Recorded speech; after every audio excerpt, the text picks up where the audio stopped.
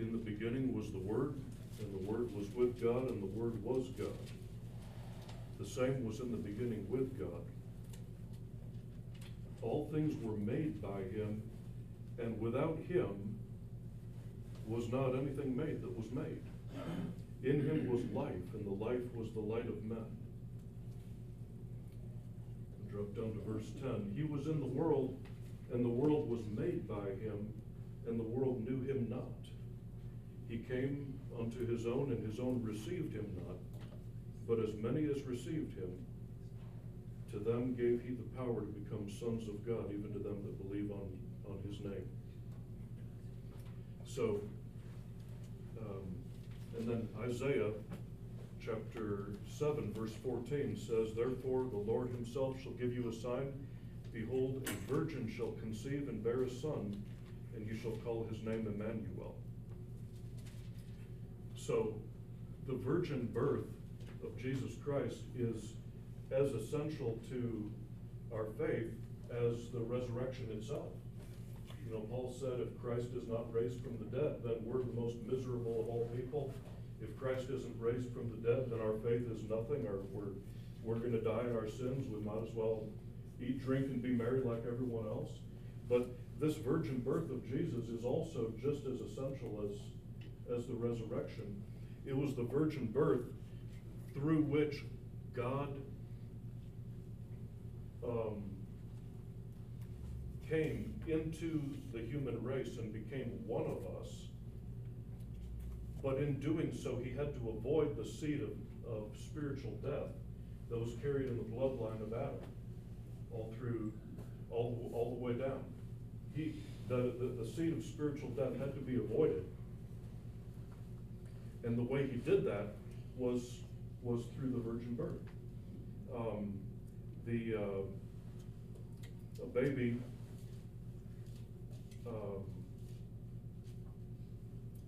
gets its blood from its father. And so when Mary consented to being the mother of Jesus, it was, she said, be it unto me as you will. Let's look at that in Luke chapter 1.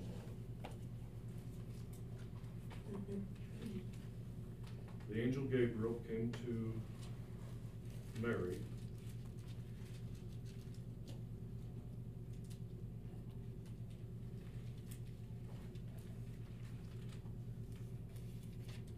And she was very surprised, and the angel, she said to the angel, you know, well, the angel said to her, okay, starting in Luke 1 verse 30, Fear not, Mary, for thou hast found favor with God, and behold, thou shalt conceive in thy womb and bring forth a son, and shall call his name Jesus. He shall be great, and shall be called the Son of the Highest. And the Lord God shall give unto him the throne of his father David, and he shall reign over the house of Jacob forever, and of his kingdom there shall be no end. Mary said to the angel, How can this be, seeing I know not a man? That's a good question. The angel said to her, The Holy Ghost shall come upon thee, and the power of the highest shall overshadow thee. Therefore also that holy thing which shall be born of thee shall be called the Son of God. Verse 37, For with God nothing shall be impossible. Let's say that. Say, with God, nothing shall be impossible. And Mary said, Behold, the handmaid of the Lord, be it unto me according to thy word. And the instant that she said that and she gave her permission, then the supernatural seed of the divine Son of God was conceived in her womb and started to grow. God doesn't do anything in our life really without our permission. God doesn't invade our life without permission. And if you to receive things from God, even to be saved. God doesn't force anyone to be saved. He's all open book. Cards are all face up on the top of the table. There's no deception with God. God is love and God is light. And when you love someone and there's nothing to hide, that's what love is. It shows everything, is completely transparent, and gives people a free choice. And just like that, she became pregnant with our Lord Jesus. Hallelujah. So the miraculous conception happened by permission. So Philippians chapter 2. Actually, I want to go to Colossians 1 first. The pre-incarnate Jesus was active in the creation of the world. It said the worlds were made through him. In Colossians 1, I'm going to start in verse 16. It says, "For by him were all things created, that are in heaven and that are in earth, visible and invisible, whether they be thrones or dominions or principalities or powers, all things were created by him and for him, and in him all things consist." Philippians chapter 2, just a few pages to the left.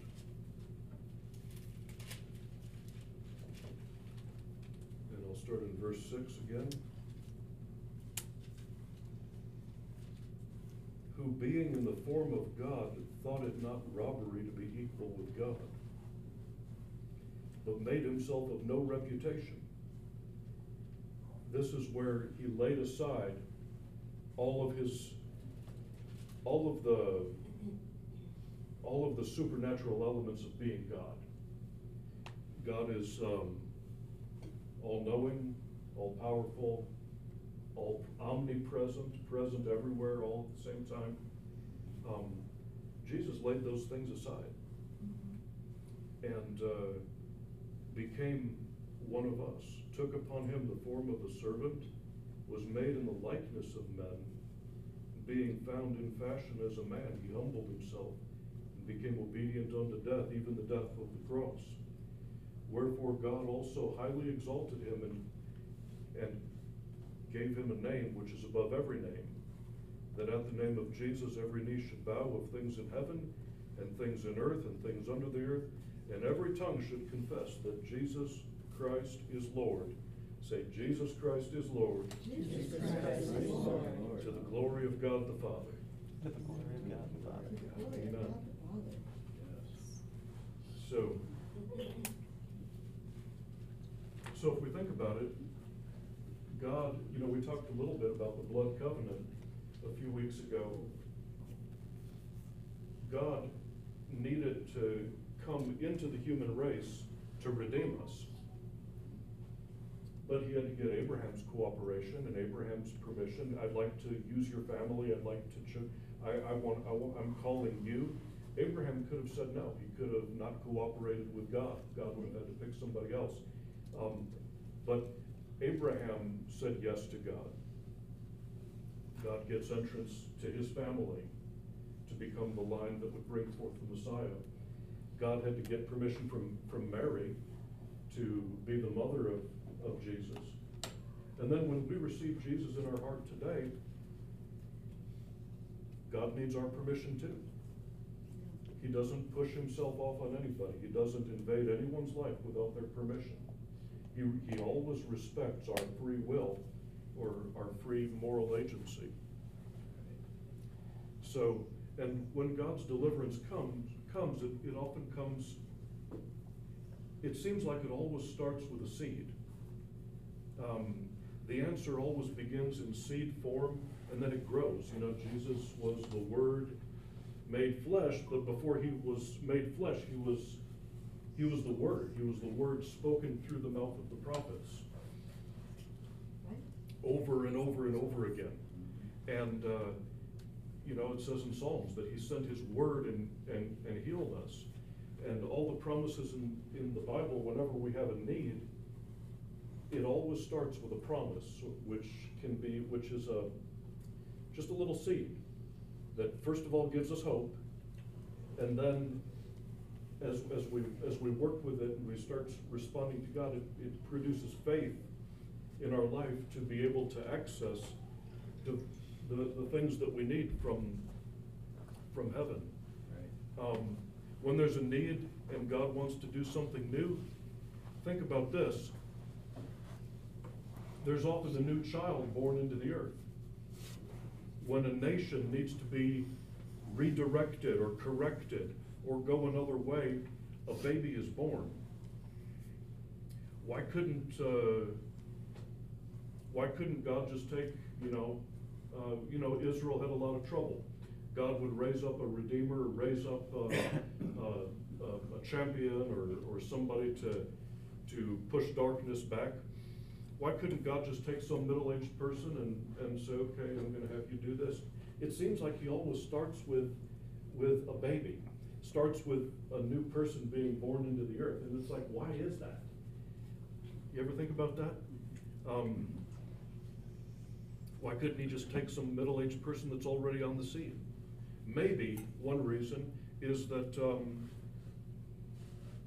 it's often easier to work with someone that just has a clean slate than to retrain someone who's already stuck in a rut or stuck in a routine. Every person is significant. The middle-aged person already has a purpose for his life, and when God wants to start a new thing, he just starts with a new person. If you think about it, Israel's in trouble.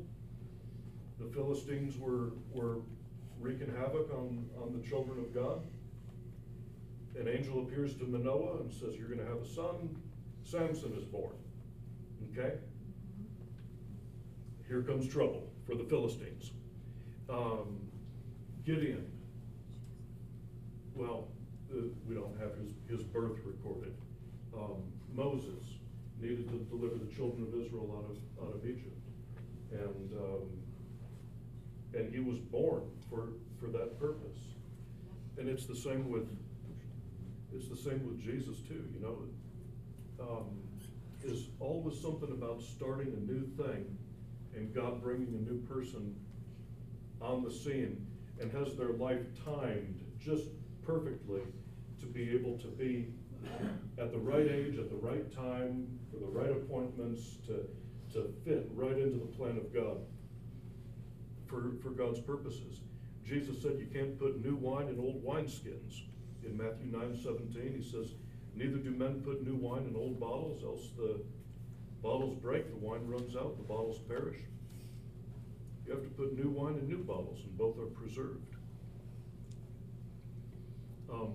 Let's talk about some little known facts about surrounding the birth of Jesus. We have shepherds watching their flocks by night outside Bethlehem. Bethlehem is about 6 miles south of Jerusalem. Those flocks that they were watching were actually designated for sacrifice at the temple. And the shepherds guarding those flocks were actually guarding little sacrificial lambs, okay? That were, sacrifices were made continually, year by year by year, to cover the sin of the people, to be offered in the temple. But it was to those shepherds, the guardians of those little lambs, that the announcement came that the Lamb of God has just been born tonight. In the same locale, in the same vicinity, to be the ultimate sacrifice to take away the sin of the world. The location of Jesus' birth, it says there was no room in the inn. All the descendants of David wound up in Bethlehem. typically an inn would have been a second floor room above a house and get up off the street for some security, but there wasn't anything else available. It was not a stable like this. It was not a barn. It was not a wooden structure. It was actually a cave. Do you have you got those screenshots for me that are on my desktop back there? No? You send a smart person back there to put them up? Brutal. Yeah, I'm not moving. Okay. All right, well, okay, so there was, I'll read this one to you. There was an early church father named Origen in 248 AD that said Bethlehem is the cave where people first saw the light.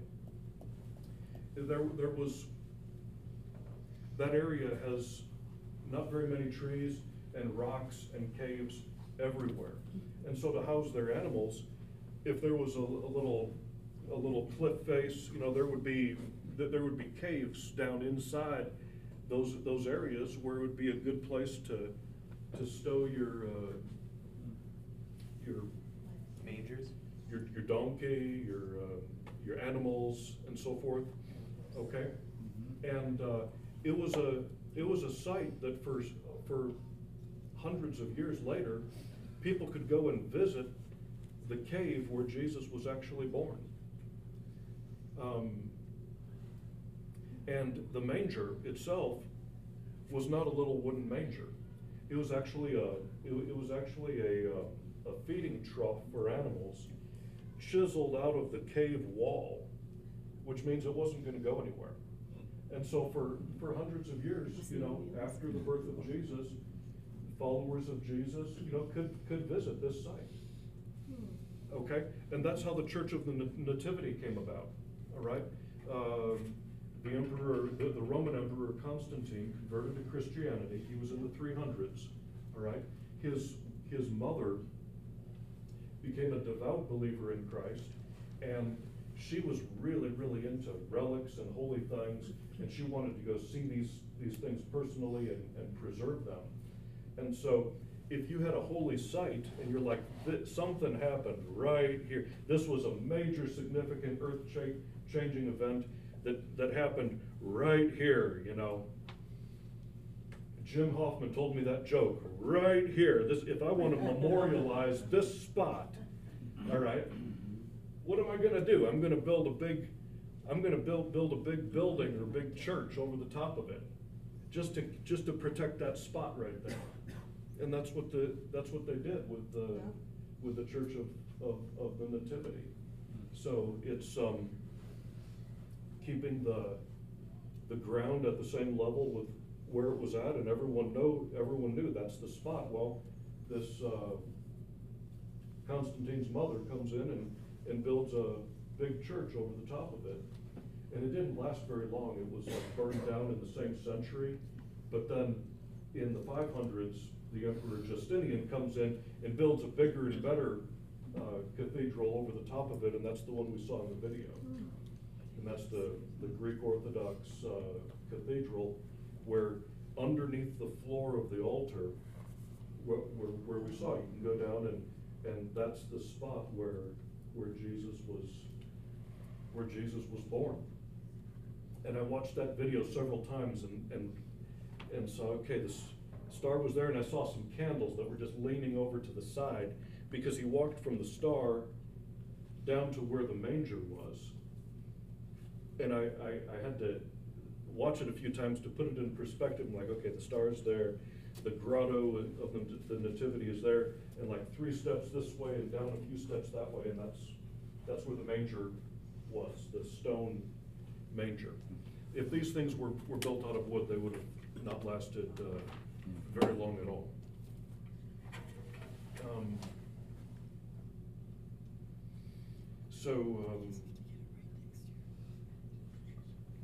What else do we have here? The swaddling clothes. It says in Luke chapter 2, verses 11 and 12, For unto you is born this day in the city of David a Savior, which is Christ the Lord. This shall be a sign to you. What would be a sign that would be significant to the shepherds? Check this out. You shall find a babe wrapped in swaddling cloths, lying in a manger. You know what I just learned from somebody that studies the Greek language and could tell me about that word swaddling cloths? These were actually strips of linen that the shepherds would identify with, because it was what they used to wrap the legs of the little young baby lambs to protect them from injury after they were born. Think about that. And so they were there in the cave next to the manger. There's some cloth, and so the baby's born. Okay, well, let's wrap the baby up with this, and that's what they did.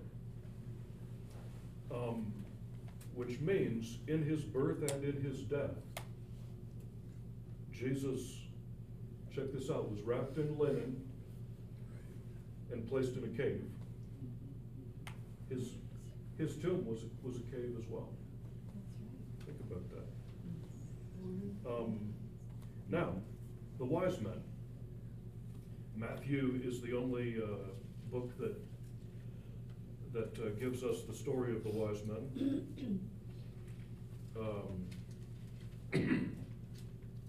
I heard a story once upon a time of a salesman that was traveling through the Bible Belt, where, Oklahoma, Texas, Arkansas, and he was going town to town to town.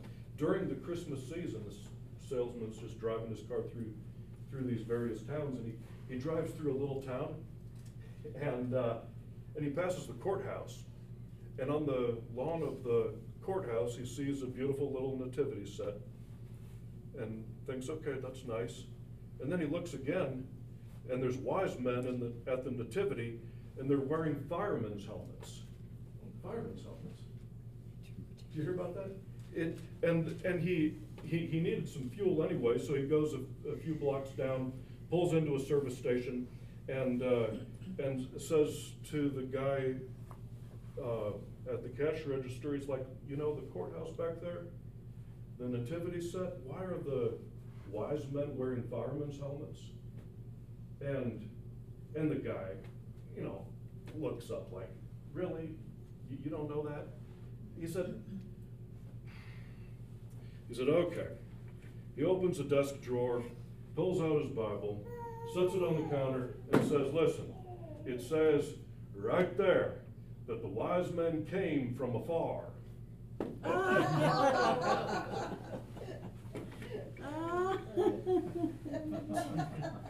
That's good. Yep. That's a good joke, but no monument. We're not building a monument. But they did. They did. Now,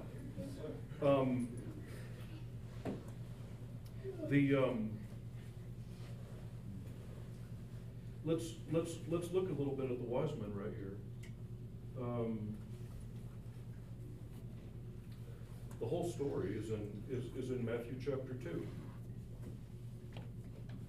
Now, when Jesus was born in Bethlehem of Judea in the days of Herod the king, behold, there came wise men from the east to Jerusalem, saying, where is he who has been born King of the Jews? We have seen his star in the east and have come to worship him. And Herod was troubled, and all Jerusalem with him. Why was Jerusalem troubled? Because Herod was troubled. When Herod got mad, people died. That's just how it was. And Herod gathered the chief priests and scribes of the people together and demanded of them where the Christ should be born. And they said to him, in Bethlehem, Judea, for it's written by the prophet, but thou, Bethlehem, in the land of Judah, art not the least among the princes of Judah. For out of thee shall come a governor that shall rule my people Israel. Then Herod, when he called, he privately calls the wise men and inquires of them diligently what time the star appeared.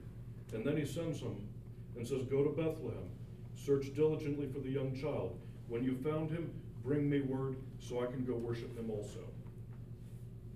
He was very careful to have good manners around these magi or wise men. They were powerful men. They were above heads of state. They were like kingmakers in the ancient world. They could make a king. They could depose a king. They could say, "You're done." I heard that when the Magi at one point came to visit Nero, emperor of Rome, and he rolls out the red carpet, and he's so nice to these guys. He's really, really nice. He was very nervous when he heard they were coming. These were guys, they traveled with massive armies. You didn't want to mess with them. But he plays real nice with them here. And then it says that when they heard the king, they departed, and lo, the star which they saw in the east went before them till it came and stood over where the young child was. When they saw the star, they rejoiced with exceeding great joy. When they were come into the house, they saw the young child with his mother Mary, fell down, worshipped him, opened their treasures, presented unto him gifts, gold, frankincense, and myrrh. And being warned of God in a dream that they should not return to Herod, they departed to their own country another way.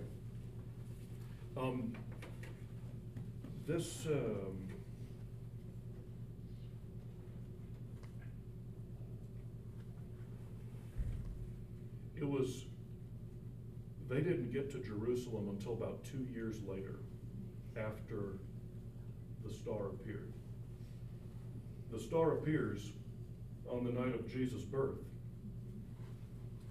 These magi in Babylon had a tradition passed down, a prophecy passed down from Daniel. And it's actually recorded also in Numbers 24. Words of Balaam, I shall see him, but not now. I shall behold him, but not nigh. There shall come a star out of Jacob, a scepter shall rise out of Israel, and shall smite the corners of Moab, and destroy all the children of Seth. This is Numbers 24:17. They had this word from God that a star would rise out of Israel, the king, that he would be the king of Israel. The star would mark his birth. So they see the star on the night that Jesus is born, and that's where they make ready and they head out. It took them about 2 years to get there. Okay? Herod is troubled. Jerusalem is really nervous. Herod inquires diligently, when did the star appear? What's the prophecy? So he's got the timing and he's got a location. All right? And so the wise men intended to go to Bethlehem. They step out the door, they get away from the presence of the king, then they see the star again. The star didn't take them to Bethlehem. The star took them to Nazareth. Is that news to anybody? Yeah. Did you know that? You didn't know that? I can prove it to you. I believe it. Luke chapter 3. I just found this out recently myself. I'm like, why did I never see this? Luke chapter 3, Luke chapter 1. We talked about Simeon and Anna. Jesus, after he was born, 8 days later he's circumcised. Then 40 days after that, he's brought to the temple by his mother Mary and Joseph to be dedicated to the Lord. And that's why we dedicate our babies to the Lord today. And they're met by Simeon and Anna, who speak of redemption, and they're so grateful to see the Messiah in the flesh. And in Luke chapter 2, verse, Anna, she came in, she gave thanks to the Lord, spoke of him to all that looked for redemption in Jerusalem. Verse 39, and when they, Mary and Joseph, performed all things according to the law, they returned into Galilee, to their own city, Nazareth. They stayed in Jerusalem, living out of Bethlehem, I suppose, long enough to get everything done that they were required to do by the law of Moses. And when they performed all things according to the law, they returned to Galilee and to their own city, to Nazareth. And so that's where they went. And if we go back to Matthew chapter 2,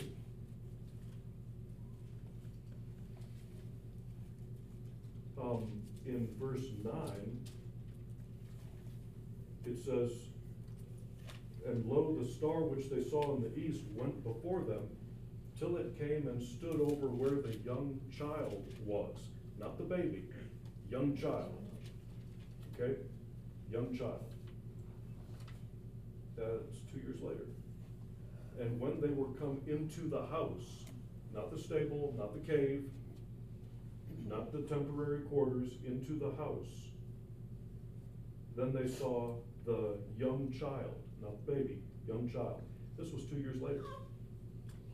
And so I had thought, okay, God really protected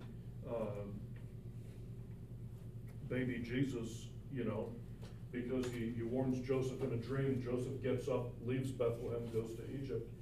No, God was several steps ahead of King Herod, his soldiers, all his spies, because Herod was going to find out that he was outwitted by the wise men. He's going to be mad.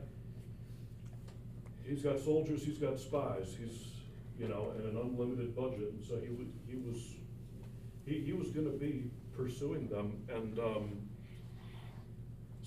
Herod sends his soldiers to Bethlehem. Jesus has already left Nazareth, and he's on the road down to Egypt. There would have been two ways to get to Egypt. One is a coastal road, which is a main highway, which would have been, they would have been a lot easier to spot. They probably took the other road that went through some, they took the rural route through some other towns, I think. But isn't that interesting? So did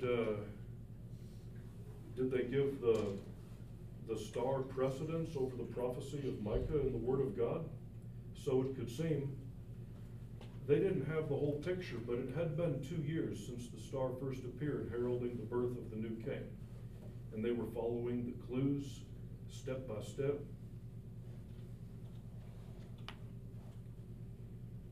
Since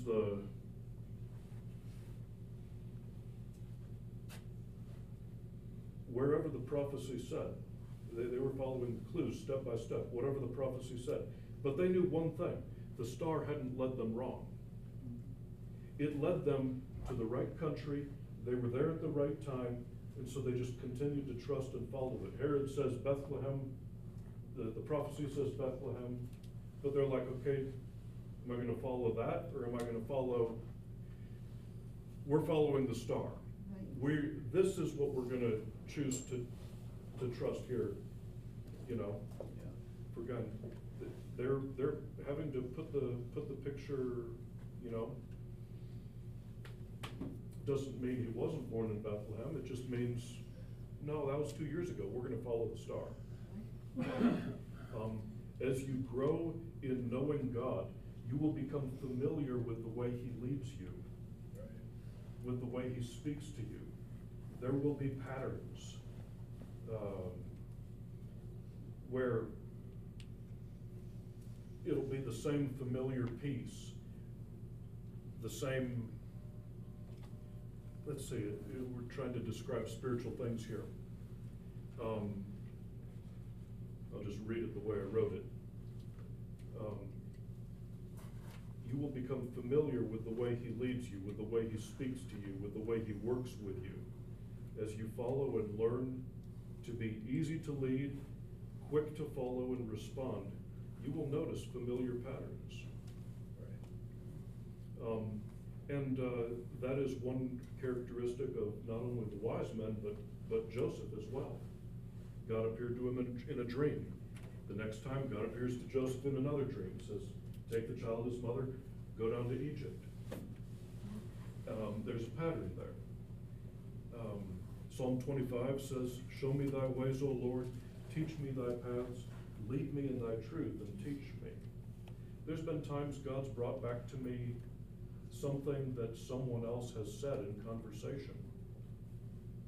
But when he brings it back to me, it becomes God's word to me, right at that time. I recall when I first left the Lutherans and joined a church like this, there was some things about some traditions that were easy to leave behind, but the last one that was sticking to me was baptizing babies and,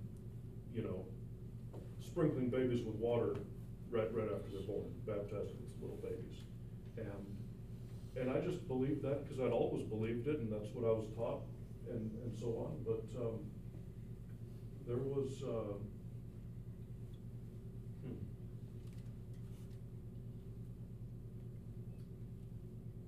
I've been talking to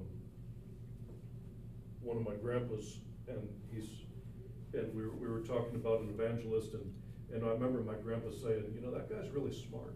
He's really smart. Anyway, so I'm in the back seat of this Ford Crown Victoria, I think, and people are taking me to church, and I was happy to be going to the church that we were going to, but this tradition was still, I was still thinking, yeah, but that's right, okay. So if I can find a church that preaches faith but baptizes babies, now that would be the ideal church. Some of these, it took me a little bit, but then the Holy Spirit said to me in the back seat of that car, and he called the names of a few preachers that I respected at the time, and said, this guy and this guy and your pastor, they're pretty smart, aren't they? I'm like, yeah, pretty smart.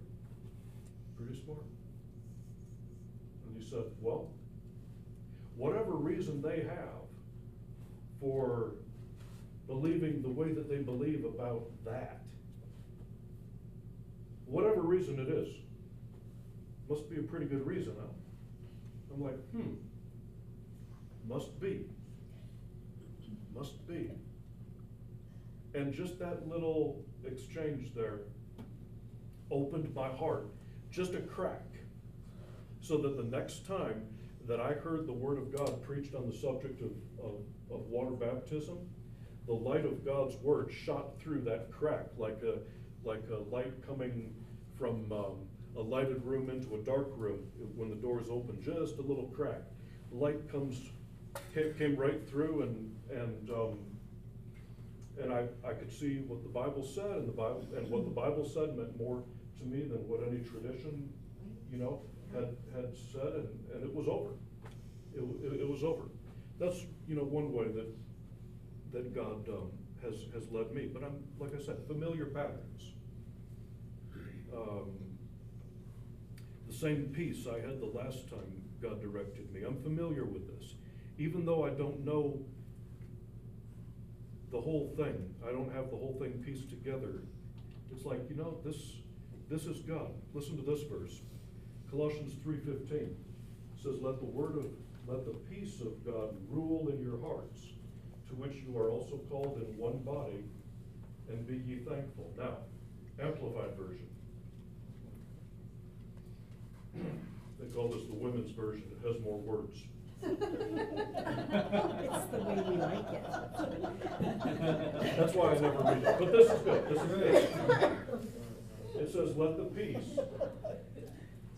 peace, soul harmony that comes from Christ rule, act as umpire continually in your hearts, deciding and settling with finality all questions that arise in your minds in that peaceful state to which, as members of Christ's one body, you were also called to live, and be thankful, appreciative, giving praise to God always.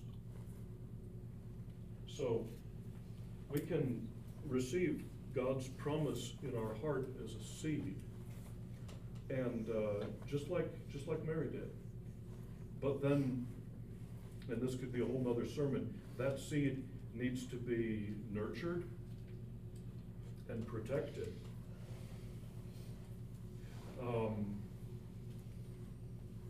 When it's just in seed form, and when it shortly, comes to pass.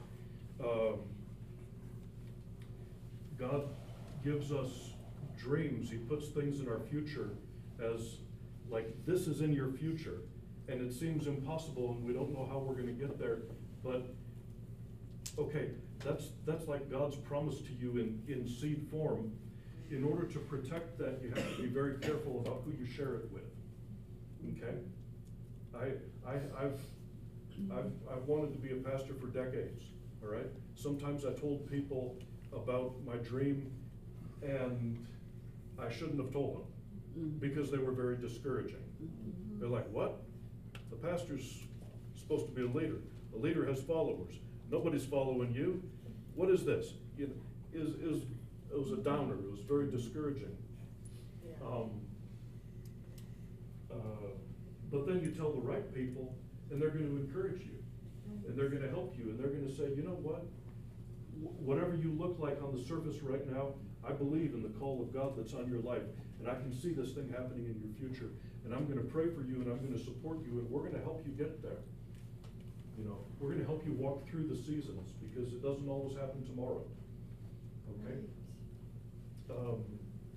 Joseph had a dream, got into trouble with his brothers because he was. Yeah, he shared it, and it came off as cocky and arrogant, and it probably was a little bit, and it got him into trouble. But you want to save yourself the trouble, and as you follow your star, what God has for you in this life, a dream,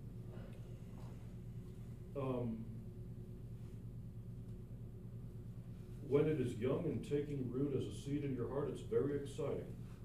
But shared with the wrong person and repeated back from their point of view can make it seem like nothing at all. And you don't want to lose it. You don't want that seed to be miscarried.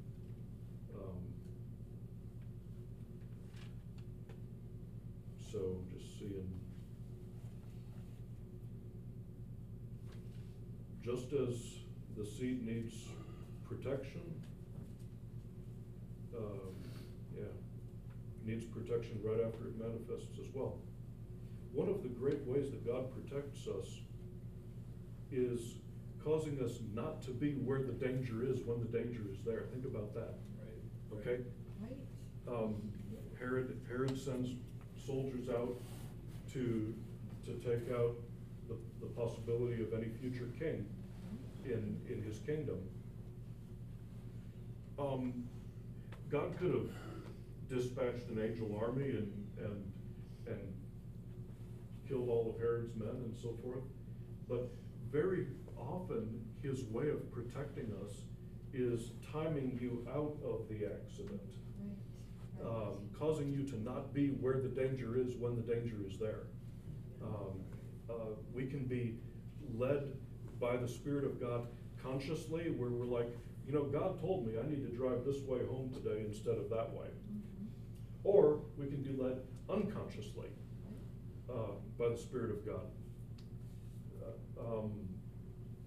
where for some reason I'm stopping at Walmart right now, and then somehow I don't wind up in this hairy mess on the interstate. That actually happened to me. We were, a lot of you know I drive an armored truck, and so I deliver cash and coin and carry a lot of money frequently. Well, I was on a truck on I-35 headed up to Duluth, and we did this every day. And we got just south of Pine City, and our trucks don't always have something to plug in your cell phone. You know, Cigarette something lighter? to. Cigarette lighter? Right, yeah. Yeah, and we didn't always have that. And so my partner, Anthony, he was saying, where can I go and buy a battery pack to keep my cell phone charged up while we're on the trip? And I said, well, Walmart. I said, you know, right by the checkout register, they have these little battery packs. You can buy these things. There's one coming up in Pine City. Let's pull off there. I'll bring you right up to the door. I'll stay in the truck. You can go in, get what you need, get back on the truck. And so that's what we did. Everything was normal on this beautiful day. He gets back to the truck. He picked up 2 of them. Walmart up there in Pine City is on ground that's just a little bit higher than the freeway. And so when I took the truck and I'm slowly going out of the parking lot, I look down at the freeway, which starts a curve like this, and I notice traffic is just sitting there. It's just stopped. Oh, man. I'm like, what is going on? And so we, instead of turning left, we turned right. We got on Highway 61. We went up to Hinckley or just beyond that. And anyway, that area, and got back on the freeway, went to Duluth. On the return trip, we passed by the same area, and the traffic is still sitting there on the northbound lane. It's still there. And we're like, something happened here, what's going on? I went down to Rush City, and we were at the Quick Trip, and the State Patrol guy said, oh yeah, there was a domestic incident at the casino in Hinckley. And so police were called, and they were on their way to the casino, and when they were on their way over there, a vehicle matching the description of what they were trying to find comes flying by them the other way, heading over to the Hinckley's southern access point to the interstate. And so they turned and they start following this guy. And he gets over to 35, he turns south into northbound traffic. And then he's got cars coming this way, and then he winds up over in the fence, and then he didn't want to get arrested or go to jail, and so he decides he's going to go out in a blaze of glory, and he turns his gun on the cops, and they kill him. Oh my gosh. Oh, it was a mess. Okay, now, so I was unconsciously led to, and protected by the Lord. We totally avoided that, you know, as opposed to being sitting in a truck full of money on the interstate and sitting there for 6 hours. It was a mess. Yeah. See, so God helps us like that. So those are some things about the Christmas story. Yeah, we follow the Lord. We have a relationship with Him, and He'll keep us on the path.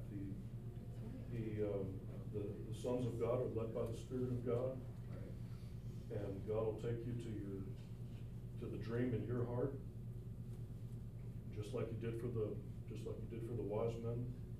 And the Lord protects us and keeps us. We'll talk a little bit more about the incarnation next week. So on Christmas Eve, we have no service on Sunday morning, but we're going to be here in this room at 4:30 on Christmas Eve. 4:30 to 5:30. I'll get you out in an hour, and then we'll be able to go enjoy the evening with our families. So thank you, Lord, for your word. Thank you for Thank you for ministering to us and helping us. Thank you for everyone that came today. In Jesus' name.